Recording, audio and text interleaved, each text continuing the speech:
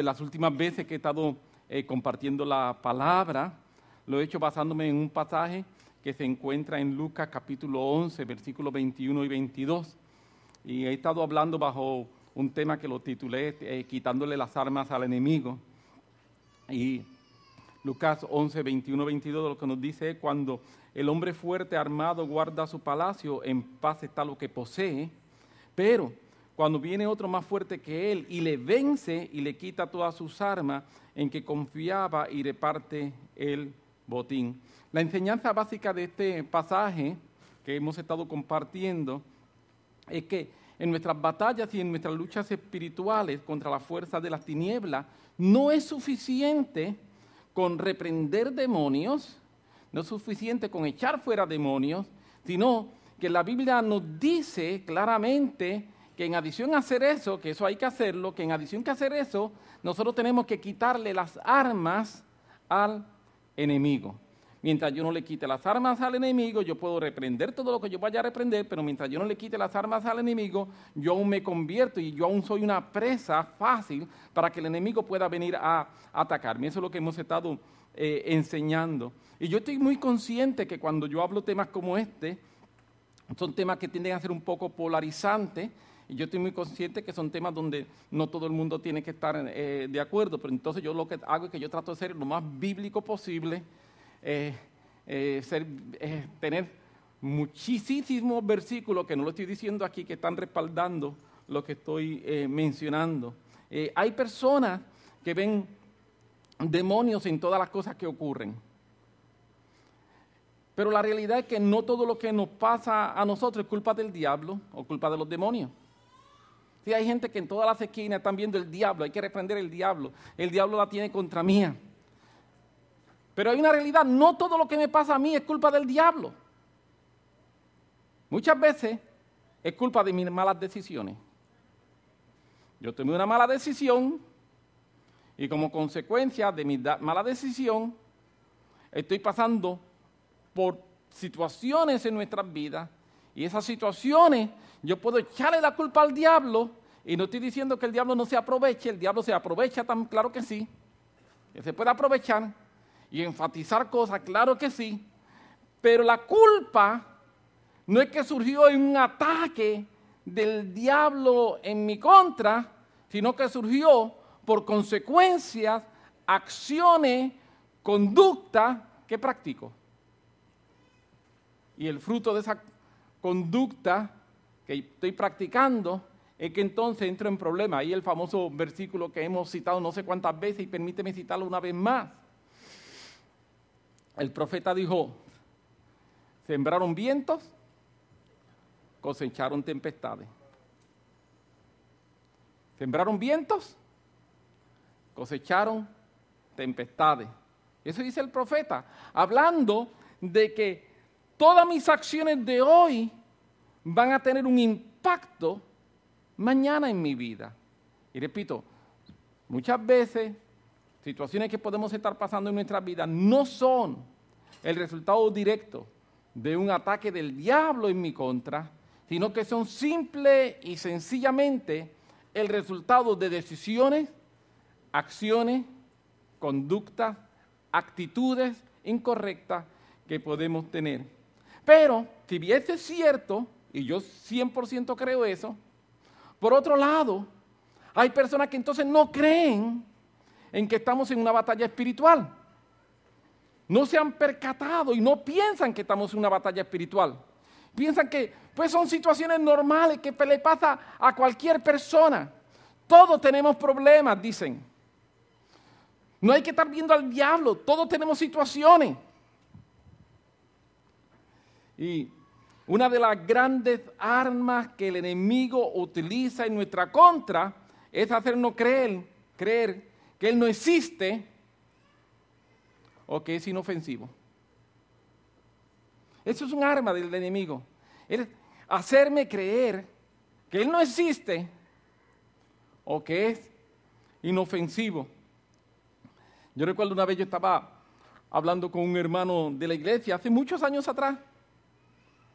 Y estábamos hablando y era una época en que se había hablado bastante de guerra espiritual. Y él me dice, no, yo en eso no me meto. Y yo digo, ¿por qué? Dice, para que el diablo no se meta conmigo, yo lo dejo a él tranquilo, él me deja a mí tranquilo. ¡Qué equivocado! Si tú crees que porque tú lo dejes tranquilo, él te va a dejar tranquilo a ti, permíteme decirte que estás bien equivocado. Él no te va a dejar tranquilo porque tú lo dejas tranquilo. No, en eso yo no me meto, ese es un tema que a mí no me interesa, yo lo dejo a él tranquilo, yo no me meto con él y él no se mete conmigo. ¡Qué error! ¡Qué error! Aunque tú no te metas con él, permíteme decirte que él se va a meter contigo. Es más, déjame corregir lo que acabo de decir. Aunque tú no te metas con él, ya él se metió contigo. Eso enseña la Biblia. Hay evidencia bíblica desde Génesis. Mira, cuando en Génesis capítulo 3, que nosotros tenemos la narración, la narrativa de cuando el hombre peca, viene Dios y después que se ha cometido el pecado, Dios viene a lidiar con la situación. Y Dios habla primero con la mujer y trabaja la situación con la mujer. Luego Dios habla con el hombre y le habla al hombre de las consecuencias que tiene su pecado. Pero no se quedó ahí. Dios le dice a la mujer las consecuencias que tiene su pecado. Dios le dice al hombre la consecuencia que tiene su pecado y después Dios habla con Satanás. Después Dios habla con la serpiente. Eso está en la Biblia, no me lo estoy inventando. Génesis capítulo 3, versículo 15, Dios hablando con la serpiente, con Satanás, le dice, y pondré enemistad. Esa es la próxima palabra que usa. Dios dice que el pecado creó no solamente enemistad entre yo y Dios, también el pecado creó enemistad entre yo y la serpiente. Por causa del pecado, yo soy enemigo de todo el mundo.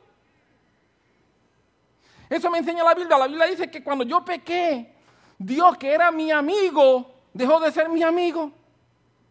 Entonces yo ahora necesito arrepentirme, necesito convertirme, necesito entregarle mi vida a Jesús para volver a restaurar mi amistad con Dios. Pero en adición a eso, la Biblia también dice que por causa de mi pecado hay una enemistad entre yo y la serpiente, porque Dios no me va a dejar que la serpiente me coja. Dios no quiere eso.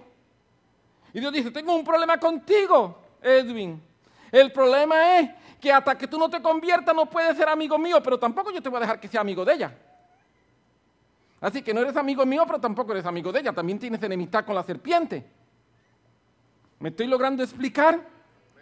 Dice, y pondré enemistad entre ti y la mujer, entre tu simiente y la simiente de ella.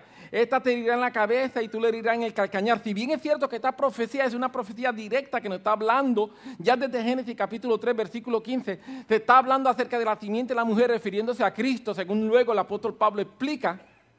Si bien es cierto eso, no es menos cierto que es la realidad que todos nosotros estamos viviendo. Una realidad de enemistad. Cuando nosotros estudiamos la Biblia, nosotros descubrimos en la Biblia que la Biblia nos dice que esa enemistad, esa dificultad, esa guerra, esa batalla, si la queremos poner de esa palabra, es un acontecimiento que va a finalizar en algún momento. Va a haber un momento en que ya yo no voy a estar más en lucha, no voy a estar más en batalla. Eso lo enseña la Biblia. Y me enseña que va a haber un momento en que yo voy a tener la victoria final. La Biblia nos lo dice, pero en tanto y en cuanto eso ocurra, es cuando el Señor Jesucristo venga nuevamente. Todo el libro de Apocalipsis, en el libro de Ezequiel, en el libro de Jeremías, Daniel, dan detalles de cómo va a haber un momento en la historia del hombre en que Jesucristo va a venir, va a establecer su reino, va a derrotar finalmente a Satanás, nos va a dar vida eterna. Y la Biblia dice que lo mortal será absorbido por lo inmortal y lo corruptible será absorbido por lo incorruptible. Y cuando eso ocurra, ya yo no voy a estar más en guerra. Pero aún eso no ha ocurrido. Y como eso aún no ha ocurrido, yo aún sigo en guerra. Esa es mi esperanza, amén. Y yo vivo creyendo eso y yo sé que eso va a ocurrir. Yo no tengo la más mínima duda de que eso va a ocurrir. Pero, en tanto y en cuanto eso ocurre, estamos aquí en la tierra en una continua batalla. La Biblia nos habla a nosotros acerca de que hay 3 cielos. No sé si lo habías escuchado. Si no lo habías escuchado, escúchalo. La Biblia nos habla a nosotros que hay 3 cielos. Lógicamente, para hablar de ellos fácil, primero, segundo y tercero. Pero permíteme empezar al revés, el tercero, porque donde me quiero quedar al final es en el primero. El tercer cielo, la Biblia dice que es el lugar donde está la presencia de Dios. El apóstol Pablo en 2 de Corintios capítulo 12, versículo 2, dice que en un momento determinado él fue trasladado, él fue llevado y estuvo en el tercer cielo. Eso está en 2 de Corintios, la segunda carta del apóstol Pablo a Corintios, el capítulo 12, versículo 2. Dice que él fue trasladado, él fue llevado al tercer cielo y que allí habló con Dios y que se le dijeron cosas que ni siquiera le era permitido a él decirla. O sea que si nosotros pensamos algunas veces que la revelación del apóstol Pablo es extraordinaria, todas las cosas que él dijo, todas las cosas que él escribió cuando nosotros estamos leyendo su carta, permíteme decirte que él mismo dice que hay muchas cosas que no le estuvo permitido decirla. O sea que su revelación, su conocimiento del porvenir es mucho más allá, mucho más grande de lo que nosotros podemos leer en las epístolas. Repito, hay cosas que le dijeron, esto no lo puedes decir, no lo puedes repetir. Es para consumo propio, consumo personal. También la Biblia me habla acerca de un segundo cielo. Cuando Dios crea el hombre, cuando Dios crea en Génesis capítulo 1, en ese proceso de la creación, la Biblia dice que en un momento determinado puso lumbrera en la expansión de los cielos para alumbrar sobre la tierra. Y esa lumbrera en la expansión de los cielos, esa expansión de los cielos, esa luz lumbrera, dice que son las estrellas, en forma específica lo dice, la luna, el sol, todo lo que cuando tú, o en una noche, que sea una noche de María, donde todo está apagado, tú puedes ver tan bien, tan lindo que se veía el cielo, ¿verdad? Tú puedes mirar hacia el cielo y ver todo, tantas estrellas, tantos miles de estrellas. La luna, lo lindo que se veía. Yo puedo vivir sin ver tantas estrellas y sin ver la luna tan linda. Aleluya. Pero en aquellas noches que se veía tan lindo todo, ¿verdad que sí? Pues la Biblia habla esa expansión para que alumbre sobre la tierra. La Biblia la llama la expansión de los cielos. Y es entonces lo que nosotros conocemos como el segundo cielo. El segundo cielo, si lo podemos usar una palabra más moderna, sería el universo. Lo que la Biblia llama la expansión que hay. Entonces nosotros lo podríamos llamar acá fácil el universo. Porque entonces luego Génesis habla de que también Dios creó un cielo aquí en la tierra para que las aves puedan volar. Y ese sería el primer cielo. Ese sería el primero. El tercer cielo, la presencia del Señor. El segundo cielo, lo que llamamos el universo. Y el primer cielo sería entonces lo que nosotros podemos llamar nuestra atmósfera. Todo lo que está en nuestra atmósfera es el primer cielo. Y usted dice, está interesante.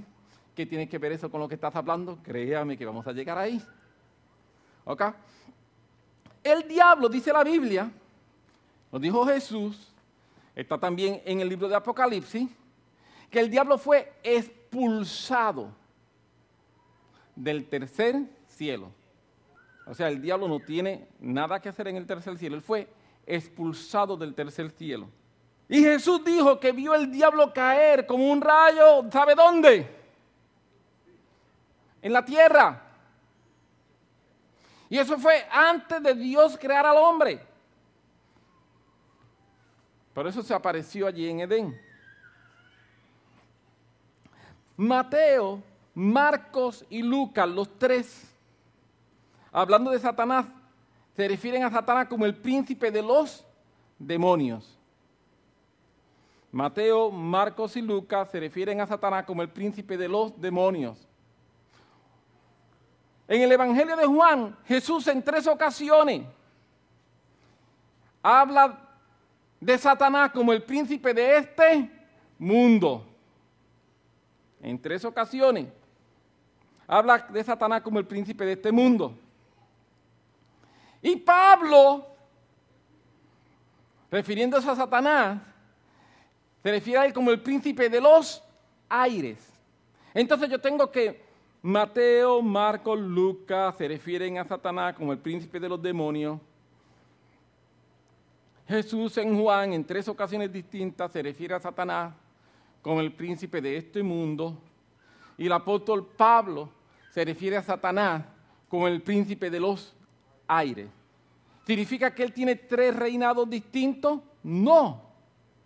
Los 3 están hablando exactamente del mismo reinado, mirándolo desde distintas perspectivas. ¿Qué estoy diciendo? ¿Qué estoy implicando? Lo que estoy implicando es lo siguiente. El ámbito principal del diablo actual es en la tierra. Él tiene gente que trabajan para él, que se llaman demonios. Pero no solamente eso, a él se le ha dado autoridad. Por eso es que es príncipe. Se le ha dado autoridad sobre, cuando habla de la tierra, esa autoridad sobre los gobiernos de la tierra. Entonces, ¿de verdad dice la Biblia eso? Sí lo dice. Sí lo dice. 3 nombres distintos que lo que hacen es ilustrar en una forma bastante clara el ámbito de acción o de poder y autoridad del diablo. Es aquí en la tierra. Él tiene autoridad en su ámbito de poder. Él no manda en el cielo. Él fue expulsado, dice la Biblia, del tercer cielo. Su principal área es el primer cielo. También hay evidencia bíblica en un momento determinado en Daniel de que en el segundo cielo él también trabaja. Pero su principal trabajo lo ejerce aquí donde estamos nosotros, la raza humana. Hay un versículo en la Biblia que muchas veces puede ser ignorado porque se puede interpretar como un versículo demasiado fuerte, que ilustra esta verdad que estoy hablando de la autoridad del enemigo aquí en la tierra. Estoy hablando de 1 de Juan, capítulo 2, versículo 16. Permíteme leerlo y tratar de explicarlo. 1 de Juan, capítulo 2, versículo 16. Porque todo lo que hay en el mundo, los deseos de la carne, los deseos de los ojos y la vanagloria de la vida no provienen del Padre, sino del mundo. Juan está hablando acerca de las cosas que son de Dios y las cosas que no son de Dios. Y Juan la llama mundo, pero se está refiriendo a cosas que están íntimamente ligadas con el reino de las tinieblas. Y Juan dice que todas estas cosas se pueden clasificar en 3 áreas. Juan nos está diciendo que primero los deseos de la carne. Y los deseos de la carne se refieren a todas aquellas cosas que están en nuestra naturaleza y que tienen inclinaciones negativas.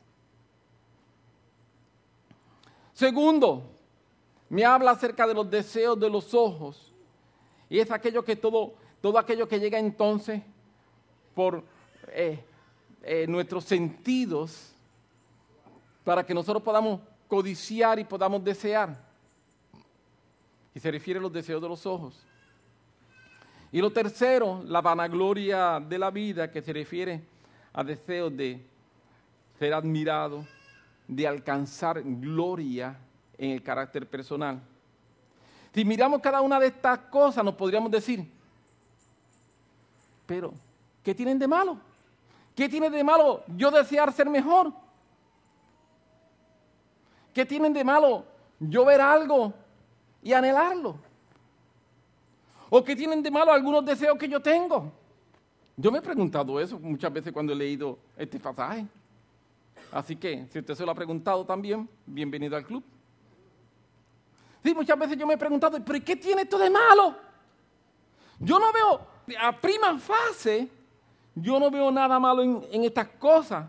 Lo que tiene de malo es que sin darnos cuenta, cada una de ellas tiene el potencial de alejarnos de Dios. Porque tienen el potencial de alejarnos de Dios haciendo que nosotros nos centremos en las cosas mismas.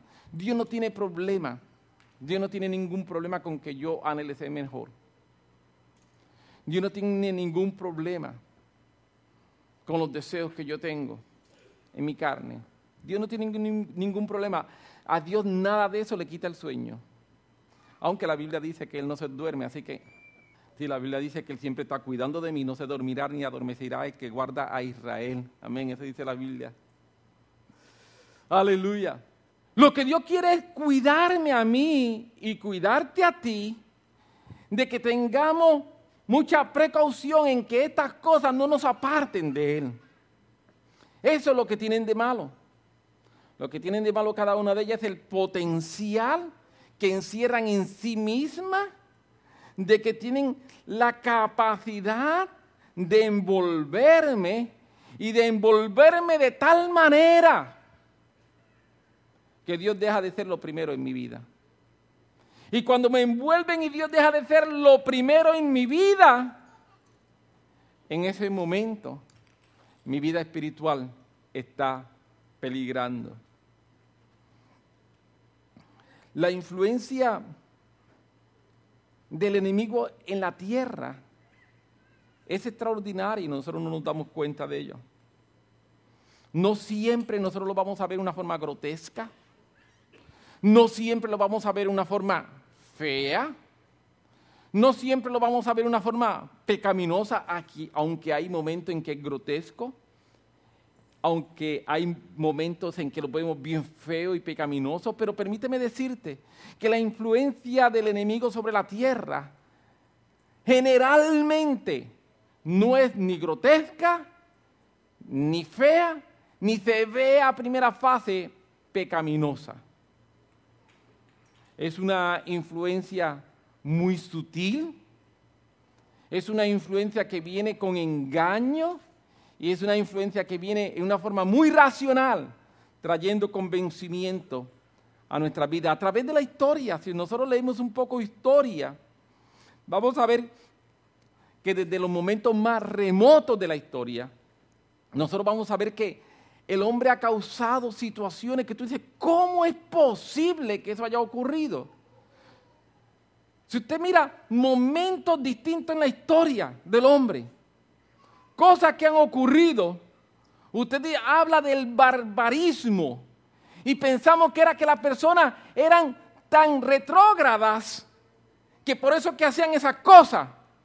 Pero espera, no vayamos tan lejos, vamos al siglo XXI. El hombre no ha cambiado, tenemos mejor educación, vivimos en mejores casas con más comodidad, pero por dentro seguimos teniendo los mismos problemas que teníamos hace 2000 años atrás, 3000 años atrás. Seguimos cometiendo los mismos barbarismos. Sabemos escondernos mejor. Sí, hemos aprendido a escondernos mejor. Pero cuando tú ves las cosas que han ocurrido, cuando uno lee, por ejemplo, en la Segunda Guerra Mundial, las situaciones del holocausto judío, tú dices, ¿cómo es posible que hicieron eso? Pero ya nosotros nos hemos desarrollado. Eso fue hace 70 años atrás, que no fue hace tanto tiempo nada. Eso fue hace 70 años atrás. El año pasado estaba ocurriendo lo mismo. Está matando gente, genocidio, simple y sencillamente porque son de otra raza. No tenemos que irnos a 70 años atrás, no tenemos que ir a 100 años atrás, no tenemos que irnos a 1000 años atrás. ¿Y cómo ocurre eso? ¿Cómo es posible que eso pueda pasar? A través de la época lo que vemos que ocurre es lo siguiente. Cuando estudiamos un poco de historia, vemos por qué las cosas ocurren. Las cosas no ocurren aisladas. Las cosas no ocurren porque un loco se levantó un día y dijo, vamos a matar a todos los judíos. No fue así. Hubo un proceso de vender una idea. Hubo un proceso durante décadas de estar vendiendo una idea de que somos superiores, una idea, y esa idea se empieza a convertir en una filosofía, comienza a convertir en un estilo de vida. se introduce en el pensamiento y ese pensamiento empieza a aceptarse como normal. Ese pensamiento empieza a aceptarse como un pensamiento adecuado y correcto. Y por causa de que ese pensamiento empieza a aceptarse como normal, como adecuado y correcto, hacemos las cosas en virtud de ese pensamiento perdiendo de vista que detrás de ese pensamiento está la manipulación del príncipe de este mundo. A través de toda la historia eso ha ocurrido. Leemos historia y veamos, vamos a ver, cada una de estas situaciones ha estado precedidas por ideas ideológicas, valga la redundancia, por filosofías que se han estado hablando, enseñando y la gente las acepta. Y cuando la gente las acepta, hace atrocidades que nunca antes pensaron que iban a hacer. Ahora, ¿qué tiene que ver eso con nosotros aquí? Permítame decirte que sí tiene que ver. Se nos comienza a decir la idea y la filosofía y nosotros empezamos a cambiar nuestra conducta. Y quizás una filosofía como matar o tratar de exterminar a una nación. Nosotros creemos que eso es bien grotesco, eso es impensable, ¿verdad que sí? Pero como mencioné, no siempre las filosofías se ven tan grotescas. Lo importante es si esa filosofía, ¿dónde nace? ¿Dónde nace esa filosofía? Si esa filosofía viene a alejarnos del camino de Dios. Se nos empieza a decir que convivir está bien, no hay problema, porque hay que casarse. Tú puedes esperar, tú puedes probar más bien. Todo lo contrario, lo que dicen es que no tienes que esperar. Convivir está bien. Empezamos a ser bombardeados en las películas, por la televisión, la radio, las revistas, donde nos muestran todo esto de una forma tan abierta, tan normal. Todo el mundo lo hace. Todo el mundo lo hace. Gente que admiramos, la admiramos porque es un gran actor, que bien actúa. Y pensamos que porque actúa bien es que es una gran persona. No, es un gran actor, ya, se acabó. ¿Por qué? Es un excelente cantante, un excelente músico. Entonces la admiramos y conviven, dicen, pues no hay problema. La gente que admiramos lo hacen, los deportistas lo hacen, los músicos famosos lo hacen, las personas de Hollywood lo hacen. Espérate, los políticos lo hacen. Lamentablemente algunos líderes religiosos también lo hacen. Hace algunos años atrás leí algo que me escandalizó. Cuando le digo que me escandalizó. Unos pastores se están divorciando. Y eso de por sí me escandaliza, pero lo que me escandalizó no es eso, es lo próximo. Dentro del proceso de división de bienes gananciales, están dividiendo con quién ellos se quedan de la iglesia. Yo me quedo con tal líder y tú con tal líder. Y dije, ¿qué? Eso es demoníaco, eso es diabólico. ¿Cómo es posible? Y lo peor es, ¿cómo es posible que una iglesia se someta a eso? Gente inteligente. ¿Cómo es posible que se le nuble la mente? ¿Por qué? Porque hay una idea que se mete en su mente y se empieza a propagar esa idea. Ellos estuvieron preparándose para su divorcio unos cuantos años, predicando de que eso no era malo, hablándole a la gente. Ya cada cual estaba con su otra pareja, en secreto todo. ¡Disparate! Entonces decimos, no hay ningún problema. Y sin darnos cuenta, en la iglesia eso se ha metido. Y sin darnos cuenta, nosotros empezamos a aplaudir, empezamos a ver como que no hay problema. Y yo quiero decir en esta mañana, sí hay problema. Eso está mal. Hay problema. Hay salvación, claro. Dios es bueno, claro. Hay perdón, claro que sí. Hay posibilidades, claro que sí. Pero nosotros no podemos aceptar eso como que está bien. Se nos comienzan a hablar acerca de los derechos humanos, de la equidad. de la capacidad que se debe tener para que cada persona pueda decidir. Y entonces cada persona debe decidir inclusive sobre su cuerpo, porque tú eres dueño de tu cuerpo, tú eres dueño de tu vida. Y se nos empieza a hablar eso y empiezan esa filosofía. Llevamos décadas hablándose acerca de derechos humanos. Yo estoy a favor de los derechos humanos, pero cuando se sacan de contexto, yo estoy a favor de todos los derechos humanos que la Biblia nos habla de derechos humanos. La Biblia nos habla de tratar bien a la gente. La Biblia nos habla acerca de no ser rencoroso. Yo estoy a favor de ese derecho humano. La Biblia nos habla acerca de que somos creados iguales. Yo estoy a favor de ese derecho humano. Pero se nos habla acerca de los derechos humanos. Se nos habla acerca de la capacidad que yo tengo y cada persona tiene de ser dueño y de decidir. Y entonces nos dice, no hay problema, podemos abortar.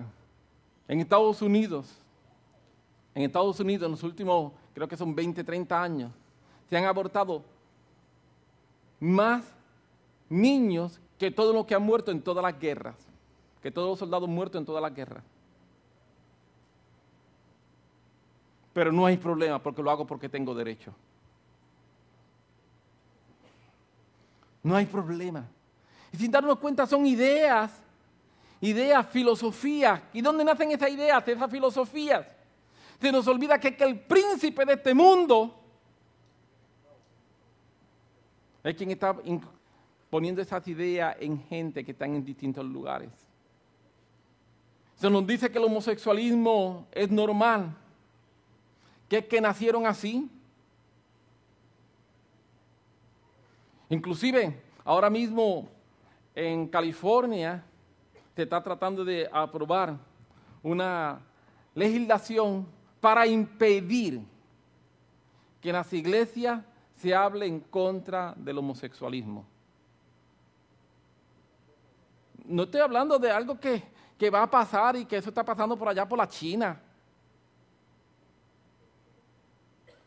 Estoy hablando ahí al lado de nosotros. Para impedir que en las iglesias se hable en contra del homosexualismo. Nos olvidamos de todo esto. Y nosotros, permíteme hacer una aclaración, nosotros debemos amar a todo el mundo, amén. Nosotros no debemos nunca maltratar a nadie. Si tú te encuentras con un homosexual, ¿tú sabes cuál es tu responsabilidad? Amarlo y tratarlo bien, amén. No golpearlo, no, eso está mal. Eso está mal. No decirle hijo del diablo, eso está mal.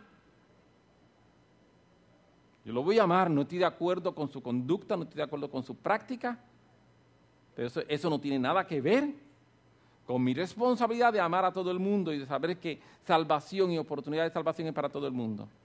Amén. Así que no quiero que malinterpreten o se saquen de contexto lo que estoy hablando. Una cosa es decir eso está mal, sí está mal. Pero tengo la capacidad de poder amar. Porque si no puedo amar, el que estoy mal soy yo. Si no puedo amar, el problema lo tengo yo, no ellos. Bueno, ellos también tienen el problema, ¿verdad?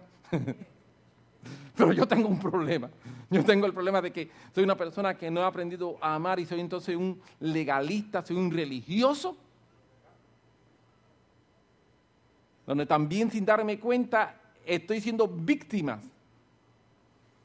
de ideas equivocadas que nacen en el enemigo. No nacen en el reino del cielo, sino en el reino de la tiniebla.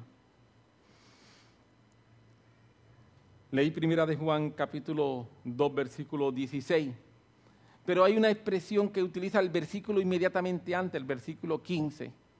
Y el versículo 15, el apóstol Juan habla de las cosas que están en el mundo. Y esa expresión de las cosas que están en el mundo se refiere a el sistema, no es el mundo en el sentido físico, la palabra que se utiliza, cosmos, no es el mundo en el sentido físico, sino se refiere al sistema que opera, el sistema que rige gobiernos, moda, sociedad, economía, arte, música, en fin, todo. Y todo eso, Juan Lo llama mundo. Y algunas veces a nosotros se nos olvida las definiciones de la Biblia. Se nos olvida que todo eso es parte del mundo y que todo eso está bajo el poder del príncipe de este mundo. Y se nos olvida. Y entonces, sin darnos cuenta, podemos idealizar todo eso como que es lo mejor.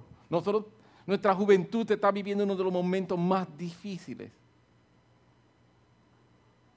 Porque el mundo le está llegando tan y tan y tan fácil, todas las cosas del mundo, a través de los medios que hay ahora de comunicación. Y están viviendo uno de los momentos más difíciles. Gente que está aquí, que somos mayores. Yo quiero que usted sepa que esos muchachitos, 12, 13, 14, 15, 16 años, están viviendo una juventud mucho más expuesta y más difícil que la que usted y yo vivimos. Así que oremos por ellos y no los critiquemos, tengamos compasión de ellos, tengamos misericordia de ellos y vamos a tratar de ayudarlos para que puedan salir de donde están y que puedan crecer en el Señor. Amén. Muchas veces es tan fácil criticar. Y Dios no nos llama a nosotros a criticar, Dios nos llama a nosotros a edificar. Ellos están pasando por unas situaciones que usted y yo ni siquiera hemos pensado en la forma y las dificultades que ellos están pasando. Por cómo tanta información. En 1970, aproximadamente una persona era expuesta a 500 anuncios semanales. 1970. Una persona era expuesta aproximadamente a 500 anuncios semanales.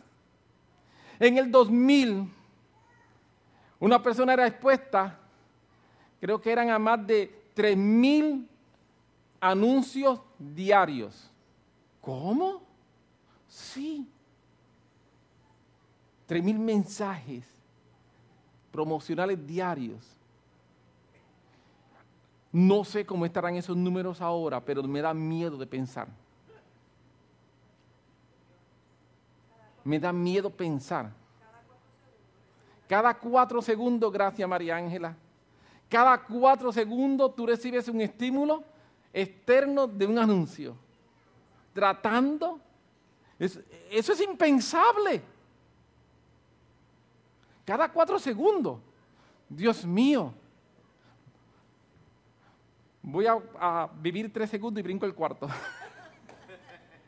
Si pudiera hacerlo. Pero cada 4 segundos. Y la mayoría de esos anuncios no es ponte a orar porque las cosas están mal y necesitamos buscar del Señor. No, es tratando de decirte cómo tú serás aceptado. Cuando estaba predicando hace un par de semanas atrás, que estaba hablando acerca de un estudio que se hizo en el 1999, en el 2002, en una de las universidades, en la Universidad de Massachusetts. Fue un estudio que se hizo relacionado con todo lo que tiene que ver con mentira y varias cosas que se encontraron en ese estudio. Estaba hablando hace 18 años, 3 cositas que se me encontraron en ese estudio. Una de ellas es que una persona adulta normal, normalmente en una conversación de 10 minutos va a mentir. Va a decir por lo menos una mentira. Por eso yo le decía, ponga su reloj y a los 9 minutos deje de hablar. Así se evita mentir. Pero una persona adulta normal, en una conversación de 10 minutos, va a decir por lo menos una mentira. Una persona adulta normal, por lo menos, va a mentir 4 veces al día. Y la interesante que quiero mencionar esta porque muchos de nuestros jóvenes están expuestos a eso. Como regla, las personas más populares en las escuelas son los mejores mentirosos, los que más mienten. Por eso es que logran ser tan populares. Crean una fantasía a base de mentira alrededor de ellos. Y los demás dicen, yo quiero ser así. Y todo es una fantasía llena de mentiras que han creado alrededor de ellos, de lo extraordinarios que son. Lo que están viviendo es una mentira. Nuestros jóvenes están expuestos a eso. Tengamos misericordia de ellos. Oremos por ellos. ayudémoslo, no lo critiquemos. Si hay que exhortarlo, claro que sí, pero con mucho amor y mucha misericordia. Ellos están pasando por situaciones que para nosotros son impensables. Nunca nosotros pasamos por esas situaciones que ellos están pasando ahora mismo. El príncipe de este mundo. Estamos viviendo momentos difíciles como nunca antes. Sea que nos demos cuenta o no, yo quiero decirte que tú y yo estamos en una continua lucha. Tú y yo estamos en una continua batalla. Esta lucha lo que busca es extinguir la vida de Dios en nosotros, extinguir el fuego de Dios dentro de nuestro corazón. Lo que busca es que aceptemos lo que este mundo dice como una verdad y que asumamos la forma de este mundo, que en palabras del apóstol Pablo, que nos conformemos, que tomemos la forma, que nos conformemos a este mundo. Eso es lo que busca esta mentira, eso es lo que busca esta lucha. Si yo me estoy conformando, asumiendo la forma de este mundo, el diablo está contento conmigo. Porque eso es lo que él anda buscando, eso es lo que él quiere lograr. Mientras que el deseo de Dios expresado en la Biblia es que yo me parezca cada día más y más a Jesús. La fuerza de este mundo luchan para que yo cada día sea más alguien normal. Alguien que acepta las corrientes sin preguntarse si están bien o no. Que no nos preguntemos cómo Dios ve las cosas. Que no nos preguntemos qué dice la Biblia. Que digamos, sí, pero eso es la Biblia. Vamos a sacar la realidad. Yo he escuchado eso tantas veces de cristianos líderes. Sí, pero eso es la Biblia, pero vamos a la realidad. ¿Cómo que eso es la Biblia? Que vivamos la realidad. La Biblia es mi realidad. La Biblia es mi realidad. No me interesa vivir la mentira del diablo. A mí me interesa vivir la verdad de Dios. Y entonces se menciona tanto la mentira y se convierte la mentira en la norma. Y para ser aceptado. Y eso es lo que el diablo busca, esa es la lucha espiritual. La lucha espiritual, la verdadera lucha espiritual, lo que anda buscando es que yo me conforme a este mundo. Eso es todo. Que yo acepte lo que este mundo dice, que yo viva como este mundo dice, y después que yo haga eso, ya el enemigo logró su cometido en tu guerra espiritual.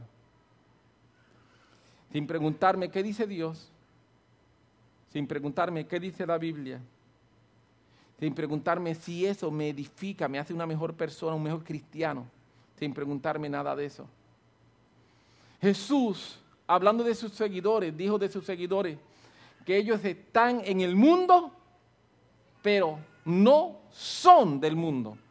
Eso Jesús dijo, Juan capítulo 17. Jesús está orando por sus discípulos, por sus seguidores. Y dentro de esta oración que él hace por sus discípulos, también oró por ti y por mí, porque dice la Biblia que él dice, no te ruego solamente por estos, sino te ruego por lo que van a creer, por la palabra de ellos. Señor, guárdalos en tu verdad. Tu palabra es verdad. Jesús estaba orando para que en esta época que tú y yo nos ha tocado vivir, podamos ser guardados por la verdad de Dios. Porque Jesús oró para que seamos guardados por la verdad de Dios, porque Jesús sabía cómo la mentira se iba a levantar.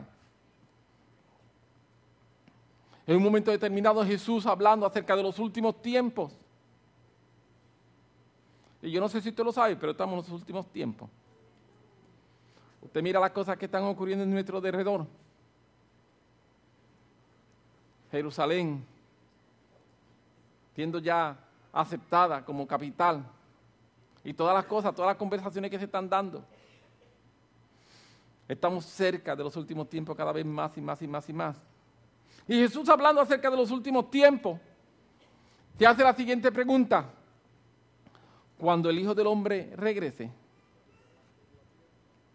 ¿hallará fe en la tierra?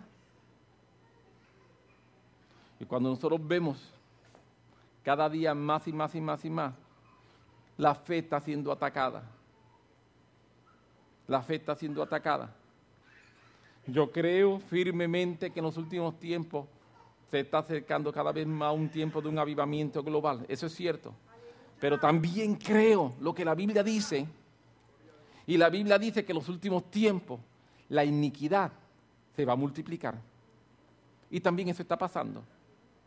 Va a haber una polarización más grande, cada vez mayor y mayor y mayor. Si nosotros estamos esperando que las situaciones sociales van a mejorar, yo te tengo una mala noticia. Esto no va a mejorar. Yo voy a seguir predicando el Evangelio. Yo voy a seguir ganando gente. Pero a nivel global, que esto vaya a mejorar, la Biblia dice que Él vendrá a hacer que el amor de muchos sea extinguido y que atacará aún si fuese posible a los escogidos.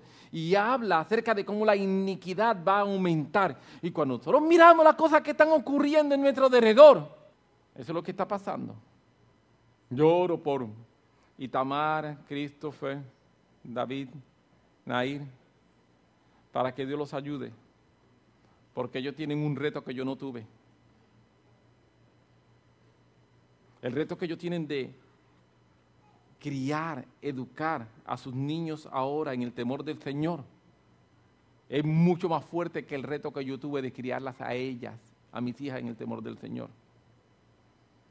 Yo oro para que Dios les dé sabiduría, para que Dios les dé mucha inteligencia y puedan hacerlo, porque esto no se va a poner mejor. Sí, por favor, esto no es una palabra para que usted se deprima, ¿está bien? Yo lo que quiero es que creemos conciencia. Hoy yo vine con mi deseo simplemente de crear un poco conciencia de dónde estamos. Esto no es una palabra para que se deprima. No he terminado, apenas estoy terminando la introducción. Voy a predicar ahora. ¿Está bien? Aleluya. Jesús, hablando de sus seguidores, le dice: están en el mundo, pero no son del mundo. Yo te tengo una buena noticia. El mundo va a seguir decayendo. La inmoralidad va a seguir creciendo. La iniquidad va a arropar más y más y más y más el mundo.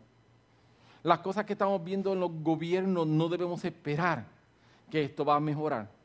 No. Esto no va a mejorar. Esto va a hacer que todo el mundo esté clamando por la necesidad de un gobierno central, un gobierno mundial.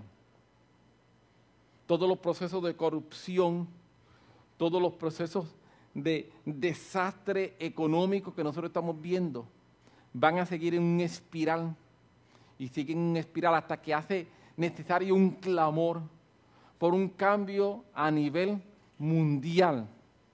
Y ese cambio a nivel mundial que nosotros vemos que cada vez se está hablando más de esa necesidad. Cada vez se está hablando más de esa necesidad. Bill Gates hace unos años en una conferencia dijo, Bill Gates es el fundador de Microsoft, es considerada una de las personas más inteligentes en el mundo. Dijo, necesitamos un gobierno centralizado en el mundo. No podemos seguir como estamos. Estaba hablando hace un par de años atrás, Bill Gates dijo eso. Y son los énfasis que se están dando. Pedro nos llamó a nosotros peregrinos y extranjeros en esta tierra. Primera de Pedro capítulo 2, versículo 11. Dice que nosotros somos peregrinos y extranjeros en esta tierra. En otras palabras, no debemos aferrarnos a las cosas de este mundo. Hay momentos en que las cosas de este mundo y el reino de Dios no van a armonizar. ¿Qué vamos a hacer? Cuando lo que el mundo nos está diciendo que está bien, cuando nos dice que convivir está bien y la Biblia me dice que está mal, ¿qué yo hago? ¿A quién le hago caso? Cuando el mundo me dice a mí que el homosexualismo está bien y la Biblia me dice que no, ¿qué yo hago? ¿Qué voy a hacer? Yo voy a hacer lo que la Biblia dice, yo voy a amar, yo voy a perdonar, yo no voy a juzgar, amén. Yo voy a predicar el Evangelio, pero no puedo llamar a lo malo bueno, eso no puedo hacerlo. No puedo hacerlo. Pero vamos a tratar de traer entonces todo eso ahora aquí, a nosotros, a mi persona, a tu persona. ¿Qué hacemos diariamente? No tratemos de resolver el problema del mundo, ¿está bien? No tratemos de resolver el problema del mundo hoy. Vamos a tratar de resolver hoy el problema nuestro. Vamos a tratar hoy de resolver mi problema. Cuando todo esto está atacándome, cuando yo voy al cine y me ataca de tanta forma, cuando prendo la televisión y me ataca, cuando miro internet me ataca, cuando estoy en Facebook me ataca, ¿qué yo voy a hacer con mi vida? ¿Qué yo voy a hacer con mi vida? Porque todas estas cosas, todos estos ataques vienen y yo me dé cuenta o no me dé cuenta, vienen para extinguir la llama de Dios dentro de mí. Eso es lo que el diablo quiere. El diablo no quiere hacerte daño. ¿Lo sabía? El diablo no quiere hacerte daño. El diablo quiere matarte. Sí, sí. Él no quiere hacerte daño. Él quiere matarte. Él no quiere simplemente que tú estés atribulado. Él quiere que tú estés destruido. La tribulación es lo que él va a usar para tratar de destruirte. Amén. Él va a usar problemas, situaciones, porque si él te pudiese destruir directamente, te destruiría directamente, no usaría nada. Lo que pasa es que a él no le he dado permiso para hacerlo. Y como no le he dado permiso para hacerlo, por eso no lo hace. Entonces él utiliza todos esos subterfugios y utiliza todas las corrientes de este mundo para tratar de apagar la llama de Dios dentro de mí, porque si él apaga la llama de Dios dentro de mí, yo muero espiritualmente. Pablo entendía esto. Pablo sabía, porque si usted piensa que eso es nuevo, permítame decirle que es el mismo truco que lleva usando 4, 5, 6 mil años. Él no ha cambiado. Él sigue usando el mismo truco. Él sigue usando exactamente lo mismo. Engaño. Hacerme decir que algo está bien cuando está mal. Y que yo me lo creo. Cuando yo me vengo a percatar, Dios mío, qué desastre tengo en mi vida. Y Pablo, sabiendo que esto es así, le escribe a Timoteo. Pablo está ya, la segunda carta de Timoteo es la última carta que Pablo escribe. Pablo está preso. Tiene aproximadamente, según dicen algunos comentaristas, entre 62 y 66 años cuando Pablo está escribiendo esta carta. Timoteo, según los comentaristas, ya debería estar en sus 40. Ya es un cuarentón, Timoteo. No es el muchacho, el joven que empezó con él. No, ya él envejeció. Ya no es el muchachito que empezó, han pasado más de 15 años de estar ahí al lado de Pablo. Pablo está a punto de ser ejecutado. Ya tiene una sentencia de muerte sobre él. Es su última carta. Y Pablo, escribiendo a Timoteo en esta última carta, le dice: por lo cual te aconsejo que avives el fuego del fuego de Dios que está en ti. ¿Qué quiere decirle Pablo a Timoteo? ¿Es que Timoteo estaba haciendo las cosas mal? ¿Es que Timoteo se había olvidado de las instrucciones de Pablo? ¿Es que Timoteo se había apartado del camino? No, nada de eso. No es que Timoteo se había apartado del camino, Timoteo estaba en el camino. No es que Timoteo estaba haciendo las cosas mal, no tenemos ningún tipo de evidencia de ello. Lo que Pablo le está diciendo a Timoteo es creándole conciencia, es tratando de afinar su perspectiva para que Timoteo recordara que tiene que mantenerse siempre firme en su relación con Dios. Yo no puedo dar por sentada mi relación con Dios. No. Porque cuando yo doy por sentada mi relación con Dios, sin darme cuenta, hay tantas y tantas influencias en este mundo en contra de mí, que el fuego se va a empezar a extinguir. El que no se mantiene avivando el fuego se extingue. Básicamente eso es lo que Pablo le está diciendo a Timoteo. Si tú no te mantienes siendo proactivo, en mantener el fuego de Dios dentro de ti avivado, el resultado va a ser que por falta de leña el fuego se apaga.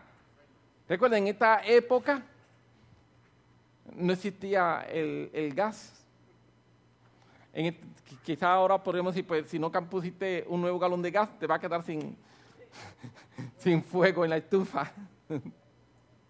Pero acá era leña, o sea, había que estar en una forma consciente buscando leña y poniendo leña, buscando leña y poniendo leña, buscando leña y poniendo leña. Y Pablo está diciendo a Timoteo, yo te aconsejo, porque es lo que Pablo está diciendo, yo te aconsejo que te mantengas poniendo leña en tu relación con Dios.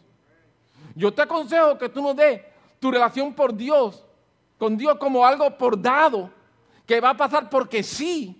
No va a pasar porque sí.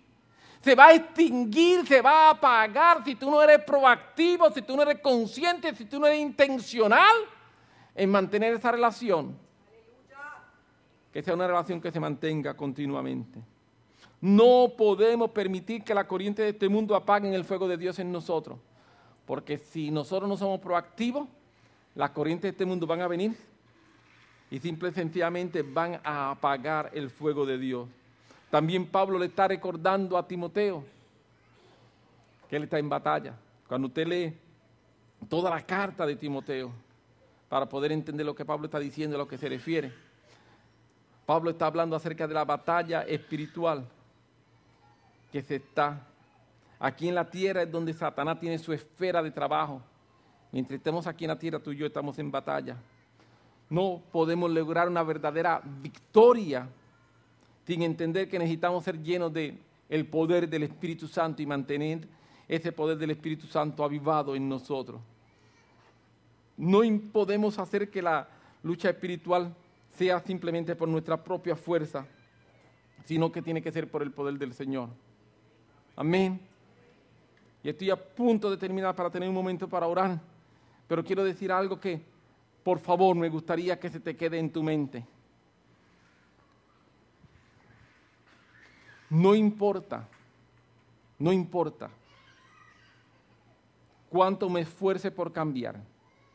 No importa aún si logro cambiar. Si no lo hago en el poder del Espíritu Santo, voy a ser presa del enemigo. Porque todo cambio que se produce por mis propias fuerzas no es un cambio perdurable y no es un cambio que me hace a mí inmune al poder del enemigo. Solamente aquellos cambios que se producen cuando yo me someto al Señor. Amén. Aquellos cambios que se producen por yo estar buscando en su presencia y tomando decisiones. Claro que sí, tengo que tomar decisiones en el Señor. Tengo que tomar decisiones en mi vida espiritual. Pero todas estas decisiones que voy a tomar, todo esto lo hago con una conciencia y pidiéndole al Señor su ayuda. Yo no puedo hacer nada por mí mismo. El mundo me está tratando de decir que yo puedo cambiar por mí mismo. Y por eso lo estoy diciendo. Una de las corrientes más fuertes que estamos teniendo ahora son corrientes donde dicen que yo puedo lograr superación por mí mismo para ser una mejor persona. Sí, puedo lograr superación por mí mismo para ser una mejor persona, pero no me hace un mejor cristiano ni me hace estar más cerca de Dios. Y esto no es cuestión de cambiar por cambiar, esto es cuestión de cambiar para acercarme a Dios y tener una mejor relación con Dios, porque en última instancia, lo que yo ando buscando, ¿sabe cómo se llama? Cielo. Amén. ¿De qué le vale al hombre, dijo Jesús, ganar todo el mundo y perder su alma? Jesús no dijo eso. ¿De qué le vale al hombre ganar todo el mundo y perder su alma? Y hay una corriente muy fuerte, y por eso termino con esto. Esfuérzate, sé mejor, supérate, positivismo, yo puedo. Tenemos un montón de citas que suenan súper bien, motivacionales, y valga la redundancia, citando citas, no vas a convertirte en un mejor cristiano. Te conviertes en un mejor cristiano teniendo relación con el Espíritu Santo. Con muchas citas no te convierte en un mejor cristiano. Es relación con el Espíritu Santo, y en ese proceso de relación con el Espíritu Santo tomo decisiones. Y en ese momento de relación con el Espíritu Santo, en esas decisiones, estoy pidiéndole al Espíritu Santo su ayuda. Y en ese momento en que estoy en esa relación con el Espíritu Santo, le estoy pidiendo al Espíritu Santo, avívame, manténme avivado, yo necesito de ti. Es la única manera que nosotros vamos a poder enfrentar toda la fuerza del enemigo en contra de nosotros. Vamos a conocer a nuestro enemigo, amén. Vamos a conocer lo que él está haciendo, amén. Pero lo vamos a enfrentar lleno del poder del Espíritu Santo, usando las herramientas, usando las armas de Dios, las armas que Él nos da. Si toda esa sabiduría humana nos sirve, fuerza humana nos sirve, el poder humano nos sirve, pero sí tenemos disponible sabiduría de Dios, fuerza de Dios y el poder de Dios para cambiar. Amén. Amén. Yo hoy lo que he tratado simplemente de traer una palabra de advertencia. Como mi intención no es que nadie salga deprimido cuando yo le digo que las cosas van a ser peor. No. El mundo, las cosas van a ser peor, pero para nosotros se levantó la luz de justicia, ha amanecido sobre nosotros. Amén. Sobre nosotros ha amanecido justicia, aleluya. Y hay la posibilidad de vivir en santidad, eso es una posibilidad real, hay la posibilidad de ser avivado, pero necesitamos crear conciencia. Una conciencia real de lo que nos está rodeando. Te pones sobre tus pies y tenemos un momento para orar al Padre y pedirle al Padre que nos ayude. Que el Padre